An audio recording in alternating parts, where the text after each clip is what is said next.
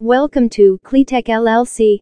Today we have came up with a new topic about Ashrae 110 method of testing performance of laboratory fume hoods.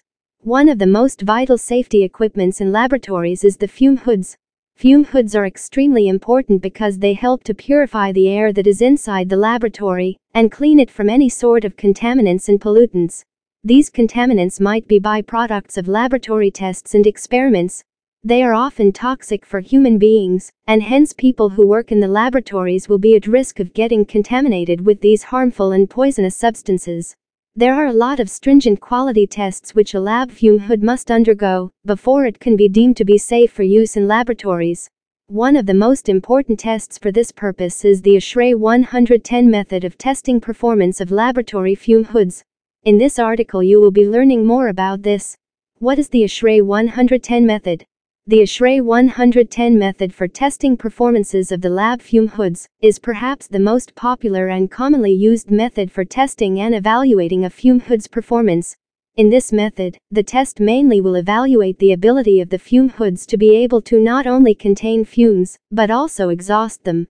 Also, there are a strict set of preconditions under which these tests are taken.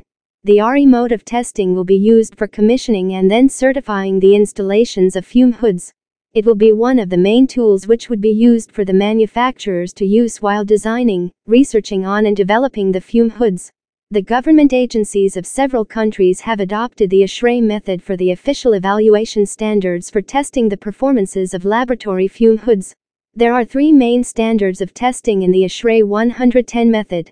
Measurement of the phase velocity, smoke visualizations technique, containment of tracer gas, features of the measurements of phase velocity. There are several different point readings of the phase velocity, which are all taken for calculating an average value of the phase velocity, measurement of all the cross drafts, verification of the valve systems, its operations and responses, calibration of the fume hood, and the airflow monitor, features of smoke visualizations. Smoke stick tests, testing of the dry ice, containment of the tracer gas. SF6 gases, colorless and odorless, would be used for conducting this tracer gas containment tests.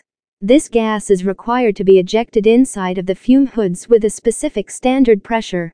A mannequin would then be placed near the fume hoods in a specified standard distance, and an easy pickup probe will get fixed. This probe will be connected with the unit of the SF6 gas analyzer. The testing would be done for about 5 minutes, in order to see the general escape rating. Gas analyzers will measure the concentration right down to about 0.01 ppm. This is a very strict test, and it ensures that the laboratory fume hoods are performing properly and can provide safe air in the laboratory environment.